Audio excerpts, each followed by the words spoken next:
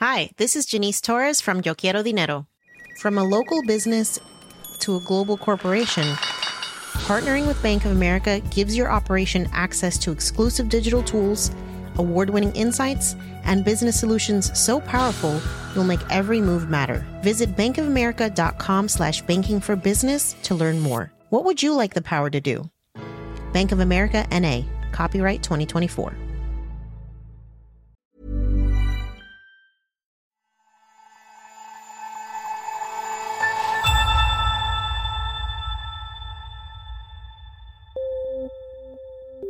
We had, over the course of 2 weeks, this was at the beginning of April, 4 children under the age of 5 presenting with jaundice.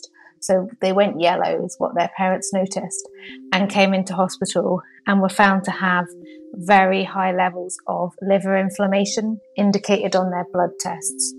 Dr. Rachel Taylor is a pediatric gastroenterologist at the Royal Hospital for Children in the city of Glasgow in Scotland. So normally we would maybe see 2 children in the west of Scotland present like this over a year period. So to suddenly get 4 in 2 weeks was very unusual. And also the other thing that was very unusual was the level of inflammation demonstrated in their blood, so it's very high, and also that they were all the same age. So I, at that point, contacted my colleagues in Edinburgh and in Aberdeen, and they had identified 2 similar cases in Edinburgh and another one in Aberdeen. So that was when we thought there's something very strange or unusual going on, and that we wanted to look into it further. Inflammation of the liver is known as hepatitis and is most commonly caused by viruses. But strangely, in these instances, it wasn't. And Scotland wasn't the only place to see a rise in cases. The mysterious outbreak of severe hepatitis in children could be to blame for a death in Wisconsin. Doctors across the U.S. are scrambling to figure out why more and more children are getting hepatitis. The CDC now says at least 180 children are suffering from that severe liver inflammation, and they don't know why. Au Canada, la santé publique enquête sur plusieurs cas d'hépatite aiguë d'origine inconnue chez des jeunes, mais sans donner plus de précision. The investigations are ongoing in all the countries, reporting cases, but at present, the exact cause of this hepatitis still remains unknown. Since April, the World Health Organization has reported more than 1,000 probable cases in 35 countries. Some children have required liver transplants, and more than 20 children have died. Researchers have been scrambling to understand why, and 2 recent studies may have found the answer.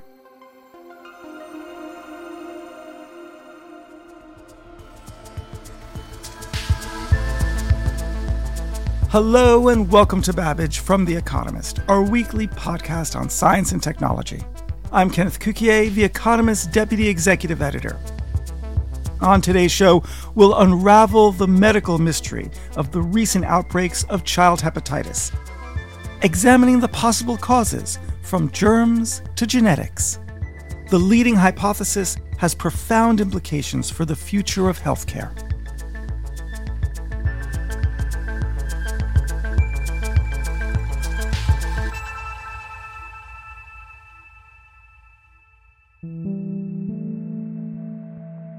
To understand this puzzle, we have to start with hepatitis itself and why the outbreak this year was so unusual. Rachel Taylor, the pediatrician you heard from earlier, was one of the first to encounter the surge in cases. Hepatitis just means inflammation in the liver and can be from a number of different causes. Our job as pediatric gastroenterologists is to look to see what the causes are.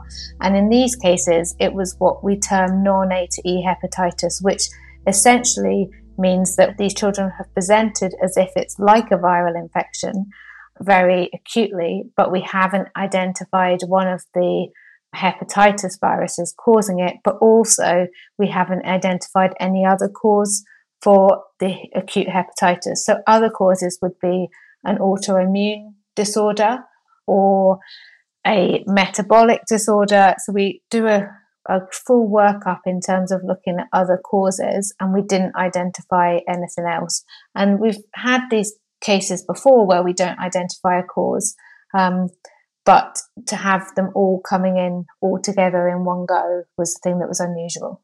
When all of these patients are presenting, it must have been really difficult for you and the families and the patients with these strange symptoms and all of this uncertainty.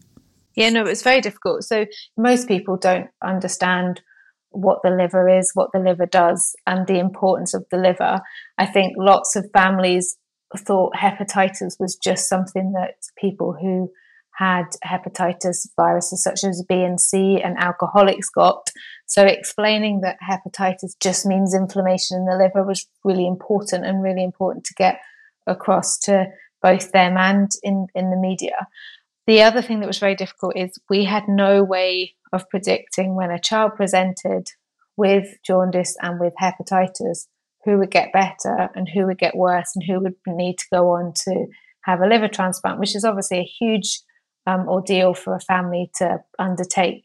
And also at the beginning, we couldn't explain, or I think we still can't fully explain why it was suddenly happening. So that was very difficult for families to get their head around.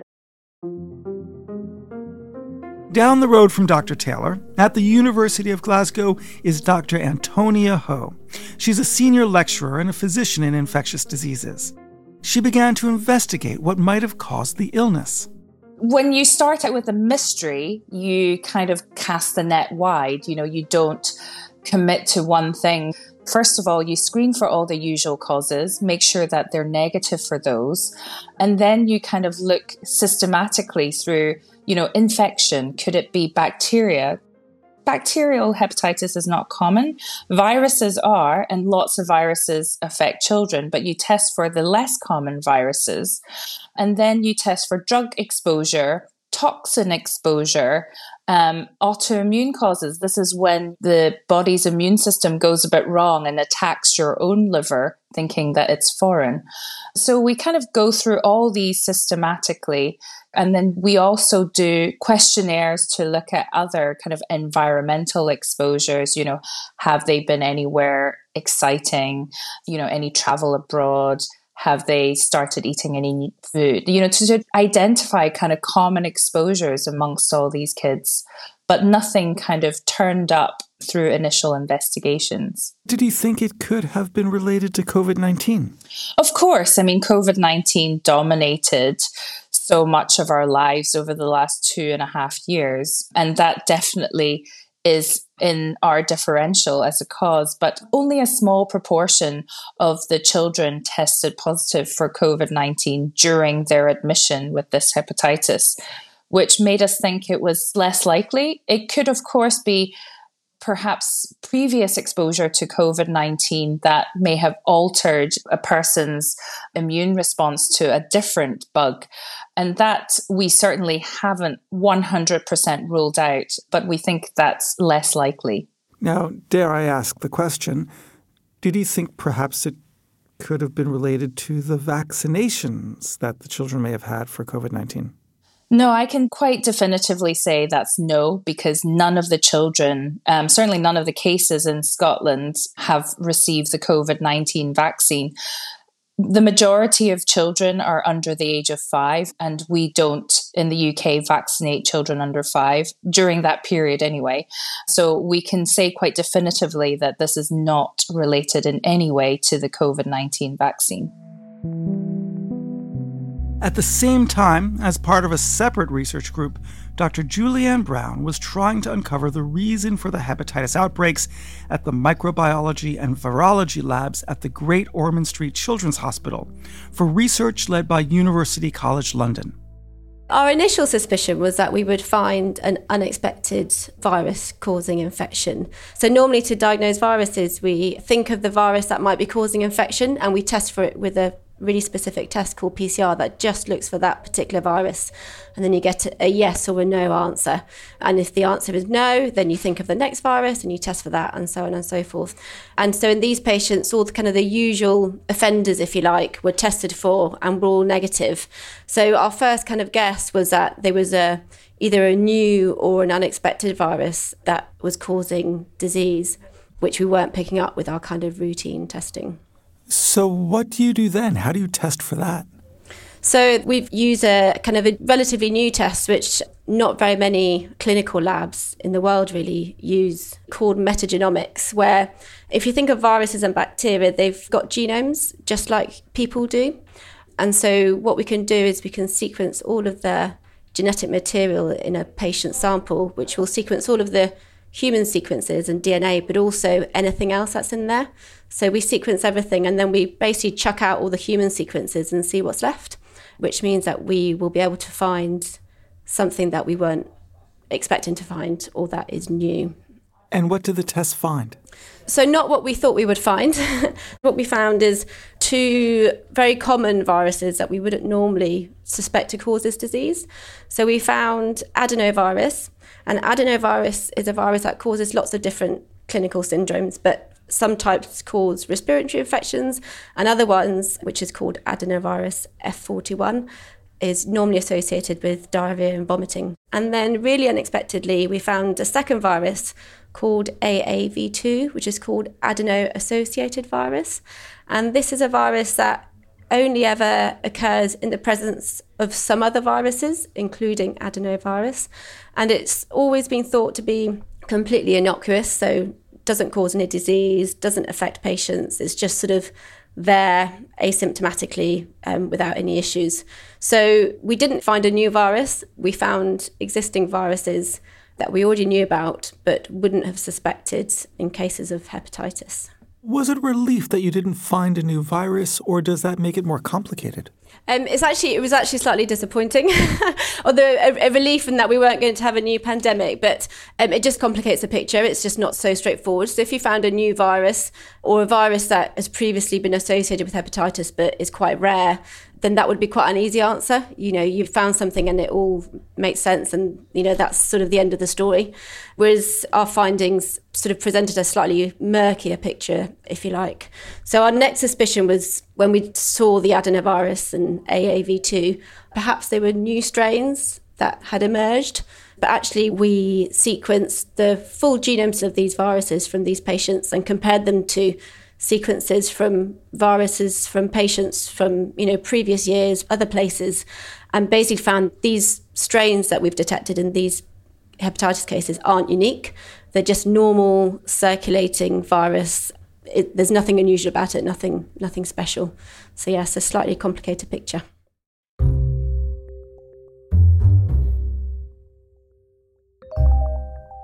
Back in Glasgow, Dr. Ho's research group found that almost all of the children they studied had been infected with this particular adenovirus, and all of them tested positive for AAV2, the adeno-associated virus.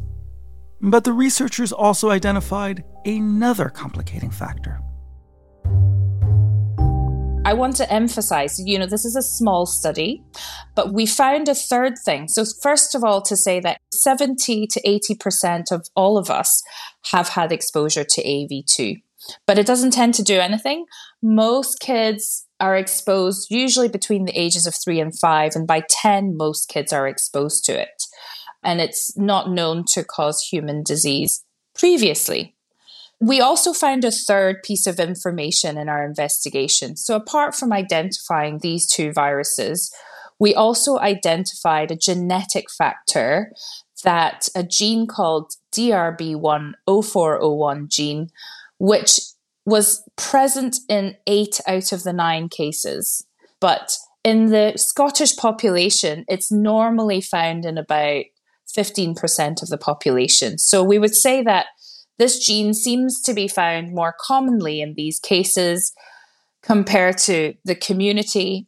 And it's a gene that is also more common in kind of Northern Europeans. About 10% of the US populations in US studies have this gene, but it might explain why higher number of cases have been identified in the UK. So it may be this is like what we call a multi-hit phenomenon, where you need co-infection with these two viruses in kids that have these genes.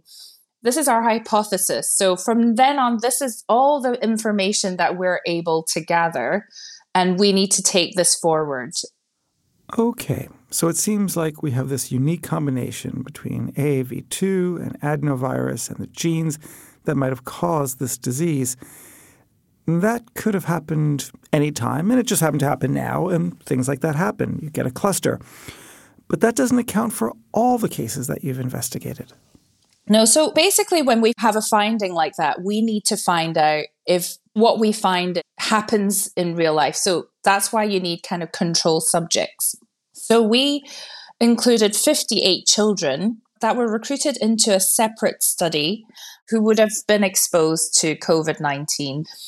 And we included 3 particular control groups. So first group is healthy kids who gave blood. So this is blood from these subjects.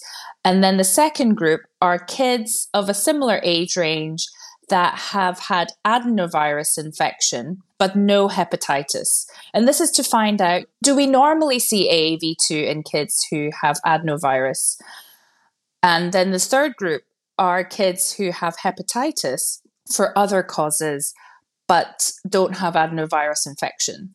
So in all 3 groups, all 58 control children, we found no evidence of AAV2 whatsoever. So perhaps the AAV2 is important. And all we can say at this stage is that there is a strong association. So yes, we found a suspect, but we can't say they actually did the crime. And we need to do further tests to really understand the role of AAV2. Are they the causative agent? Are they actually causing the liver inflammation? Or do they just represent a biomarker of adenovirus infection? That is what we need to find out now.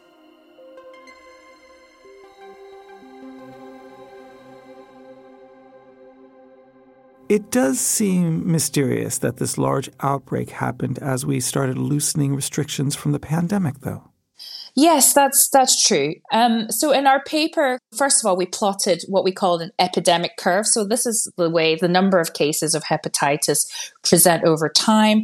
And then we also mapped SARS-CoV-2, COVID-19 cases, and also adenovirus cases over the last couple of years. And basically, the case numbers of COVID obviously have been steadily increasing over the last 2 years or so, whereas the adenovirus cases, and this is mostly adenovirus in stool, we looked back to 2019. So in 2019, it normal kind of trickles along. And then during the pandemic, of course, with lockdown, with all the measures we put in place to prevent SARS-CoV-2 from spreading, the amount of adenovirus that was detected really dropped quite a lot. And then we saw a huge spike of adenovirus in 2022. And the curve of that spike really mirrors the curve that we see in the hepatitis, but precedes the hepatitis cases by 2 weeks. The other thing that is interesting is most of the kids, so 8 out of the 9 cases, presented with some sort of gastroenteritis a good number of weeks. So it ranges from between 1 to 11 weeks before they present to hospital with the hepatitis. So their illness is often started quite some time before they come in with the hepatitis. And they usually started off with diarrhea, vomiting, abdominal pain, symptoms that we associated with adenovirus 41 infection. And then they come in sometime later on and develop this hepatitis, which often manifests clinically as jaundice, when they have yellowing of the skin and the eyes. This pattern of symptoms gives weight to the theory that children were initially infected by a particular type of adenovirus that causes gastroenteritis. But what exactly could be the relationship between the COVID pandemic and the resulting hepatitis? In London, Dr. Julianne Brown weighed up the arguments. One of the hypotheses is that children perhaps, well, we know, weren't mixing with other children as they usually would. So basically for 2 years, many children didn't get very many colds and they didn't get very many diarrhea and vomiting bugs because they just simply weren't mixing, and therefore they weren't being exposed as they normally would. So, these viruses never went away. They're still there, sort of bumbling around in the background. So it's possible as everyone started mixing again that you suddenly have a quite large population of susceptible children who haven't had these infections before because they've just been at home. And so suddenly there's a huge surge in basically everybody getting them at once. What is it about young children's biological makeup, their immunology, that makes them more susceptible to post-lockdown viruses? If a child was born at the beginning of the pandemic, they've basically delayed their first exposures to infections until a couple of years later. And this is just a hypothesis. We don't have the data, we need more data, but it could be that by delaying that exposure, perhaps it triggers a slightly different immune response than it would have occurred if they were infected earlier in childhood. It's sort of this perfect storm of lots of different variables all coming together. The lack of exposure to a diversity of microbes during the COVID-19 lockdowns seems like a plausible explanation for an unexpected response to these viruses in young children. But much larger international studies are needed, and there's a lot left to explore to fully understand the recent child hepatitis cases. The evidence at the moment is circumstantial in a way. It's not proving causality. So quite a lot of further work is needed to kind of really nail down exactly what's happened. So most of these patients had adenovirus. We were finding it in the blood, which feels really unusual. But the thing is, we never normally look for this particular adenovirus in the blood because it just isn't relevant when someone has diarrhea and vomiting. You would look in their poo, not in their blood. So one of the questions there, for example, is it normal to detect this adenovirus in the blood? Perhaps it's always there, but we don't know because we've never looked for it. And the same goes for the AAV2. And it might also be possible that if a child is infected with both adenovirus and AAV2 at the same time, maybe it has always caused hepatitis, but maybe in the past it's been a very rare event, so nobody's noticed. Whereas since a sort of relaxing of sort of lockdown measures, there's been a huge surge in lots of different viruses. So it might be that we've only just uncovered this association now because there's just so many cases all happening at the same time. More research may yet help scientists gain a fuller understanding of the mysterious outbreaks of hepatitis, which thankfully remains an uncommon illness. But the hypothesis we've explored raises a troubling question. How else could lockdowns and social distancing have upset the normal interplay between viruses and our immune systems? Will there be other consequences for our health that we don't know about yet? That's coming up next.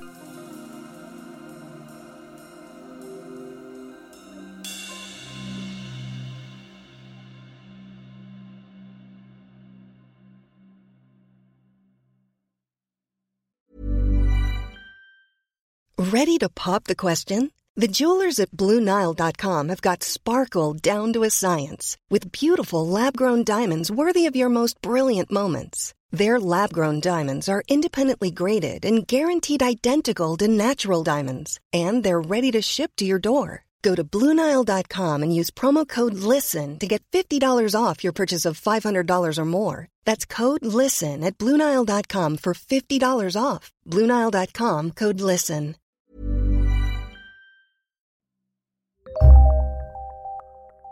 So far in today's show, we've explored how the resurgence of viruses could have caused the curious cases of hepatitis in children that are cropping up all over the world. But it turns out many more pathogens are returning with a vengeance, following 2 years of COVID restrictions.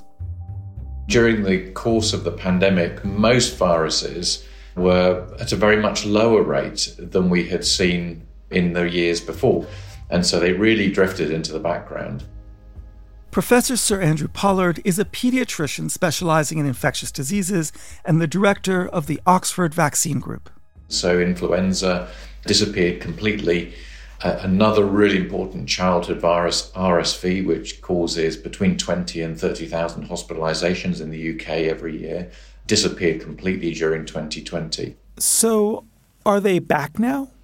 Well, that's a really interesting question. So RSV, having disappeared in 2020, actually appeared an unseasonal early wave of disease in 2021, starting before the summer. Usually it just comes in the winter, but it started before the summer and really carried on right through the summer into the early part of the autumn to the point where it usually appears it started to disappear. So it was a very long season last year and not as high, but the total number of cases was similar or greater than a normal year.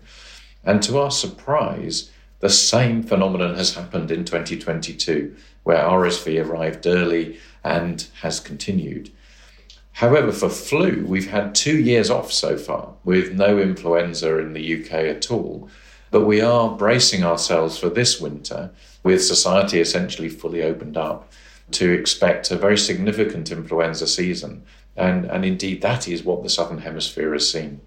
Why wouldn't the amount of viruses and therefore illnesses simply return to its norm?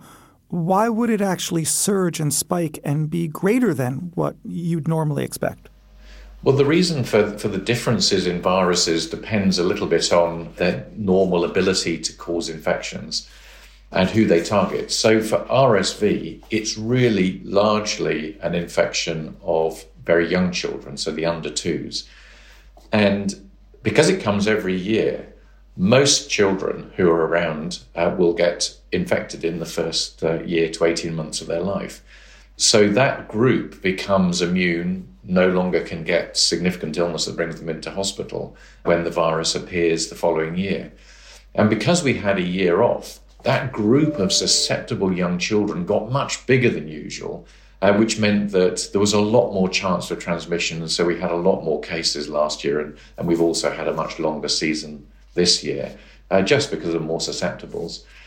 For influenza, it's a more complicated picture because the particular groups affected by influenza are older adults in terms of hospitalizations. And older adults already have some immunity to flu from past years.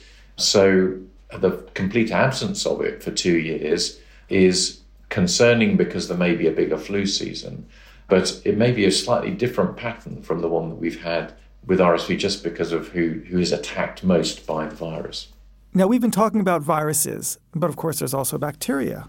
Well, it is absolutely fascinating. The lockdowns and the reduction in social interactions between children have also resulted in a dramatic fall in bacterial infections. That's pneumonia and meningitis, for example.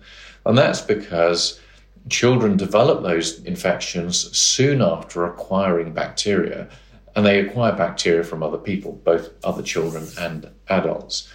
And so with that big reduction during the pandemic, after the pandemic, we have actually seen a rise. And that's because children started meeting each other more again. And so we've seen an increase in these cases of meningitis, pneumonia, and other bacterial infections that had really reduced during the pandemic.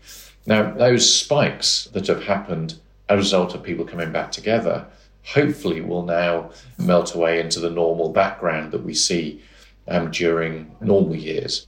How important is it that kids experience a diversity of bugs when they're growing up?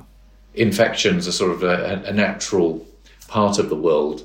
So exposure to bacteria and viruses during early childhood really sets us up for life by building immunity against these different organisms. That means that we can enjoy a relatively healthy lifestyle despite being repeatedly exposed to them through all the decades that we live. However, for young children, occasionally these infections will be very severe. And in fact, the highest mortality from infections is still in the first 5 years of life. And so you've got this balance between the exposures in early childhood and the potential for some children to do very badly as a result of them. Exposure to a diverse range of pathogens is extremely important in early childhood, but a similar phenomenon continues throughout adult life too. Humans' ability to continue to be protected against viruses including the regular seasonal viruses, rhinoviruses and adenoviruses and RSV and flu, is predicated on our continued training against these viruses, our continued immunological training. You could think of it like exercise. If you go too long without exercise, then you're no longer going to be able to run the mile as fast as you had hoped. Dr. Michael Minna is the Chief Science Officer at eMed, a digital health company, after doing epidemiology and immunology research at Harvard. And it's the same thing here. If you go too long without seeing different viruses and getting sort of what you could think of as natural boosters or natural exercise as you come across these day-to-day viruses, if you go too long without that exercise, your body stops being able to protect you against it. You can sort of think of it as a sand timer. If you flip the timer over, you have a certain amount of time to get exposed again to kind of re-up your immunity against that pathogen. And if you get below a certain level, all of a sudden, you no longer have the right amount of protection so that when you do get exposed, you actually get infected symptomatically versus just getting exposed and having it be beneficial to your overall future immune protection against that same pathogen. So we're kind of out of shape at the moment because we've just allowed too much time to go where we didn't all see these normal seasonal viruses. Okay, so this is like a massive natural experiment in natural immunology. What is happening and what are we learning? This is exactly a massive natural experiment. And for listeners out there, I don't want people to be alarmed that this is some intentional experiment. This is a natural experiment that is teaching us so many new things about what drives lifelong protection against various pathogens, for example. We've never been able to easily answer the question, for example, why does somebody, once they hit 4 or 5 years of age, why are they no longer really at risk of getting sick from those same viruses that normally infect and harm 2-year-olds? And it's always been hypothesized that probably at least some of it is, well, once you hit 4 or 5 years old, you've seen that virus enough times that you've built up these layers of protection. But then that question comes about, are those layers of protection solidified for life? Or do we have to maintain these layers of protection by getting very light touches with these viruses over time? There's a very good example of this, which was another natural experiment, but when chickenpox vaccines started to be introduced about 20 or so years ago into the population, let's say in the United States, but globally as well, what we have seen recently is now people in their 30s and 40s are getting shingles. Now, shingles is the chickenpox rearing its head and coming out of your nerves where it's kind of lived dormant for decades. Normally, people wouldn't get shingles until they were 60, 70, 80 years old. And that was because their immune system was more generally deteriorating. But now, interestingly, we see shingles in 30 and 40-year-olds, which has driven the question, well, what is going on? Why are we starting to see shingles in 30 and 40-year-olds? Well, it's because normally parents, when they're in their 20s and 30s and they have kids, their kids would get chickenpox. And that would drive sort of immune training of their parents. So then their parents would have another 30 years of immune protection before they would get shingles at 60 or 70. Without chickenpox in our communities, we're realizing that that sand dial is running low, that people's immune system is just draining, and that gives the chickenpox virus an opportunity to break through our immune defenses because we got so weak against it that it can come out. And so that was just one example that's been very famous, and it's hotly debated and is driving some of the decision about whether the UK, for example, should vaccinate the kids against chickenpox. The US has decided to, even if it means that we have a generation of adults who are getting shingles early. So we will certainly learn a lot about immunology over the coming years, but let me ask you to speculate a little bit. Is it possible that out-of-season outbreaks, like what we're seeing with RSV at the moment, could cause children to grow up with other health problems?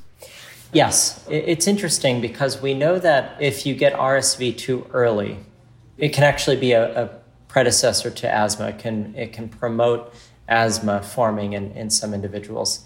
So we know that some of these interesting links exist. We're still trying to better understand them. Things like Epstein-Barr virus has major consequences in a minority of people to create things like multiple sclerosis and other issues, even some cancers. And so I think that we should anticipate that lockdowns due to COVID will alter the behavior of epidemics and outbreaks in our community from other viruses. And that will undoubtedly have effects that are very hard to anticipate. But one thing we should anticipate is anticipate seeing those effects as they play out over the coming years. Do you think that these viruses will settle back down again into a seasonal pattern? And if so, when? I think that this could take about 2 years, is my expectation anyway, for things to settle back. And the reason I say 2 years is I think it will probably take around 2 different seasonal cycles to regain population immunity where it was lost across different age groups. I think we should expect to see some really odd behavior over a couple of seasons, and then things will probably settle back into to being driven more by environment and temperature and humidity and some of these features that normally drive seasonal outbreaks. But there are consequences that we don't understand. For example, we know that for many routine viruses, it's better to get them earlier in life than later. And is it possible that by pushing off some of these viruses to later childhood for certain individuals, could that actually cause them to have more severe consequences from those viruses that normally would have been rather not severe? Some of my research before the pandemic was focused on measles, and measles was famous because it infected every kid more or less before their 5th birthday and almost assuredly before their 10th birthday. But years later, decades later, myself and a team at Princeton, and then later myself and a team at Harvard, we discovered that actually getting measles as a child wipes out much of the immunological memory that you have developed before getting measles. And it set kids up for increased risk of hospitalization and death for years after their measles infection. But it took decades before we ended up linking those excess amounts of mortality and hospitalization back to measles infections. Now, obviously, restrictions were necessary to slow the spread of COVID-19, but are we learning anything about how lockdowns could have been better implemented to avoid this long tail of other infections? I truly, truly hope that this pandemic drives a new approach to thinking about things like lockdowns that does include thinking about the larger environment and ecosystem in which we live, and whether that be mental health or that be other infectious diseases. In this case, we could have taken much more targeted approaches to prevent lockdowns from happening, but enable outbreak suppression of coronavirus. We could have utilized testing much more rigorously than we did in the early stages of the pandemic. And that was something I pushed very heavily for and suggested we don't need to lock down if we know who at any given time is infectious. In fact, we could keep schools going.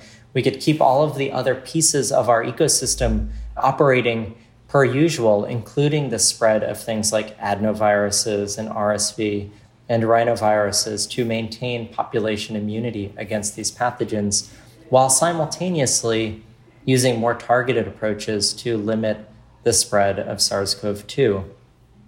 It also poses the question whether there should be a public health intervention to get kids to be more exposed to these sorts of viruses earlier. You could imagine chickenpox parties, for example. Yeah, so that would be a very highly contentious suggestion. Obviously, those suggestions have been made in the past. If there was evidence to suggest that earlier infection rather than later infection was beneficial, then that argument would start to push in that direction. But I think that to actually break into that domain, if you will, I think would be exceedingly difficult and fraught with a lot of ethical questions. So I don't think it will happen, but I do think it's certainly worth understanding better. We know, for example, that if you are going to get rubella, you'd rather get it as a child than as a pregnant mother. So if you're almost guaranteed that you will get this virus at a later point in life, and we know that that process will be more damaging to you, maybe there would be an argument to be made there. But I think Instead, what would happen is people would say, well, wait for vaccines. If that's really the issue, then we want to vaccinate this child. Maybe we should run adenovirus vaccine campaigns, for example. I put this point to Andrew Pollard, the director of the Oxford Vaccine Group.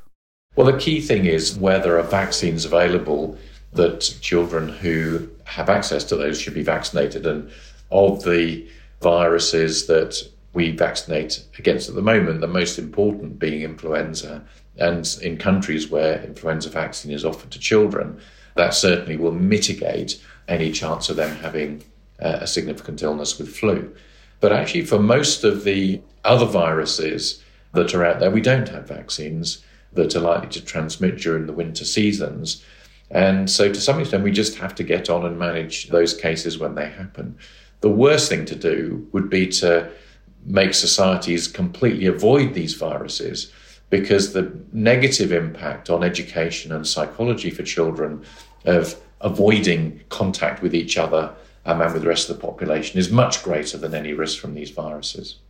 Have you been thinking about developing vaccines to protect young children against the surge of viruses that they're going to be getting all at once now that they've left lockdown? Well, we don't have a wide array of vaccines to cover every virus that could affect children, but there is a lot of work that's been going on both before the pandemic and currently to try and deal with some of these viruses. So flu, we already have vaccines for that virus. RSV, there are vaccines of monoclonal antibodies going through the final trials before licensure, which really offer the potential to stop those 20 or 30,000 babies being admitted to hospital every year with RSV. We need to make sure that we have vaccines to prevent these very serious bacterial infections as well, to be able to stop these awful consequences that occur normally, let alone in the context of a post-pandemic resurgence. And I think these advances that are moving ahead really in the future years are going to make the winter seasons much less pressurized for hospitals as we find better ways of controlling against these respiratory viruses, which, like COVID and flu, really make the winter a very difficult time for health systems.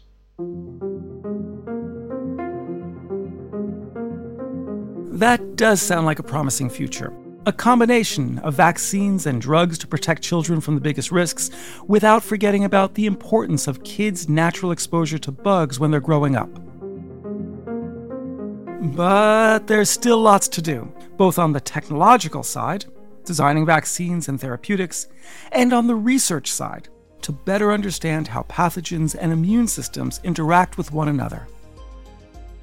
As people experience the full impact of this accidental natural experiment, the coming years will be very telling.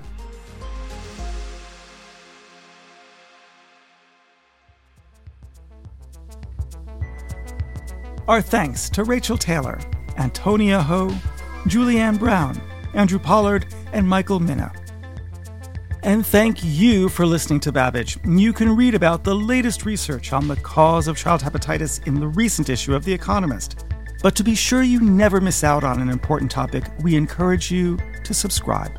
Listeners can get a special introductory rate at economist.com/podcast offer. The link is in the show notes. And don't forget to tell them Ken sent ya. Babbage is produced by Jason Hoskin, with mixing and sound design by Nico Rofast. The executive producer is Hannah Mourinho. I'm Kenneth Cukier, and in London, this is The Economist.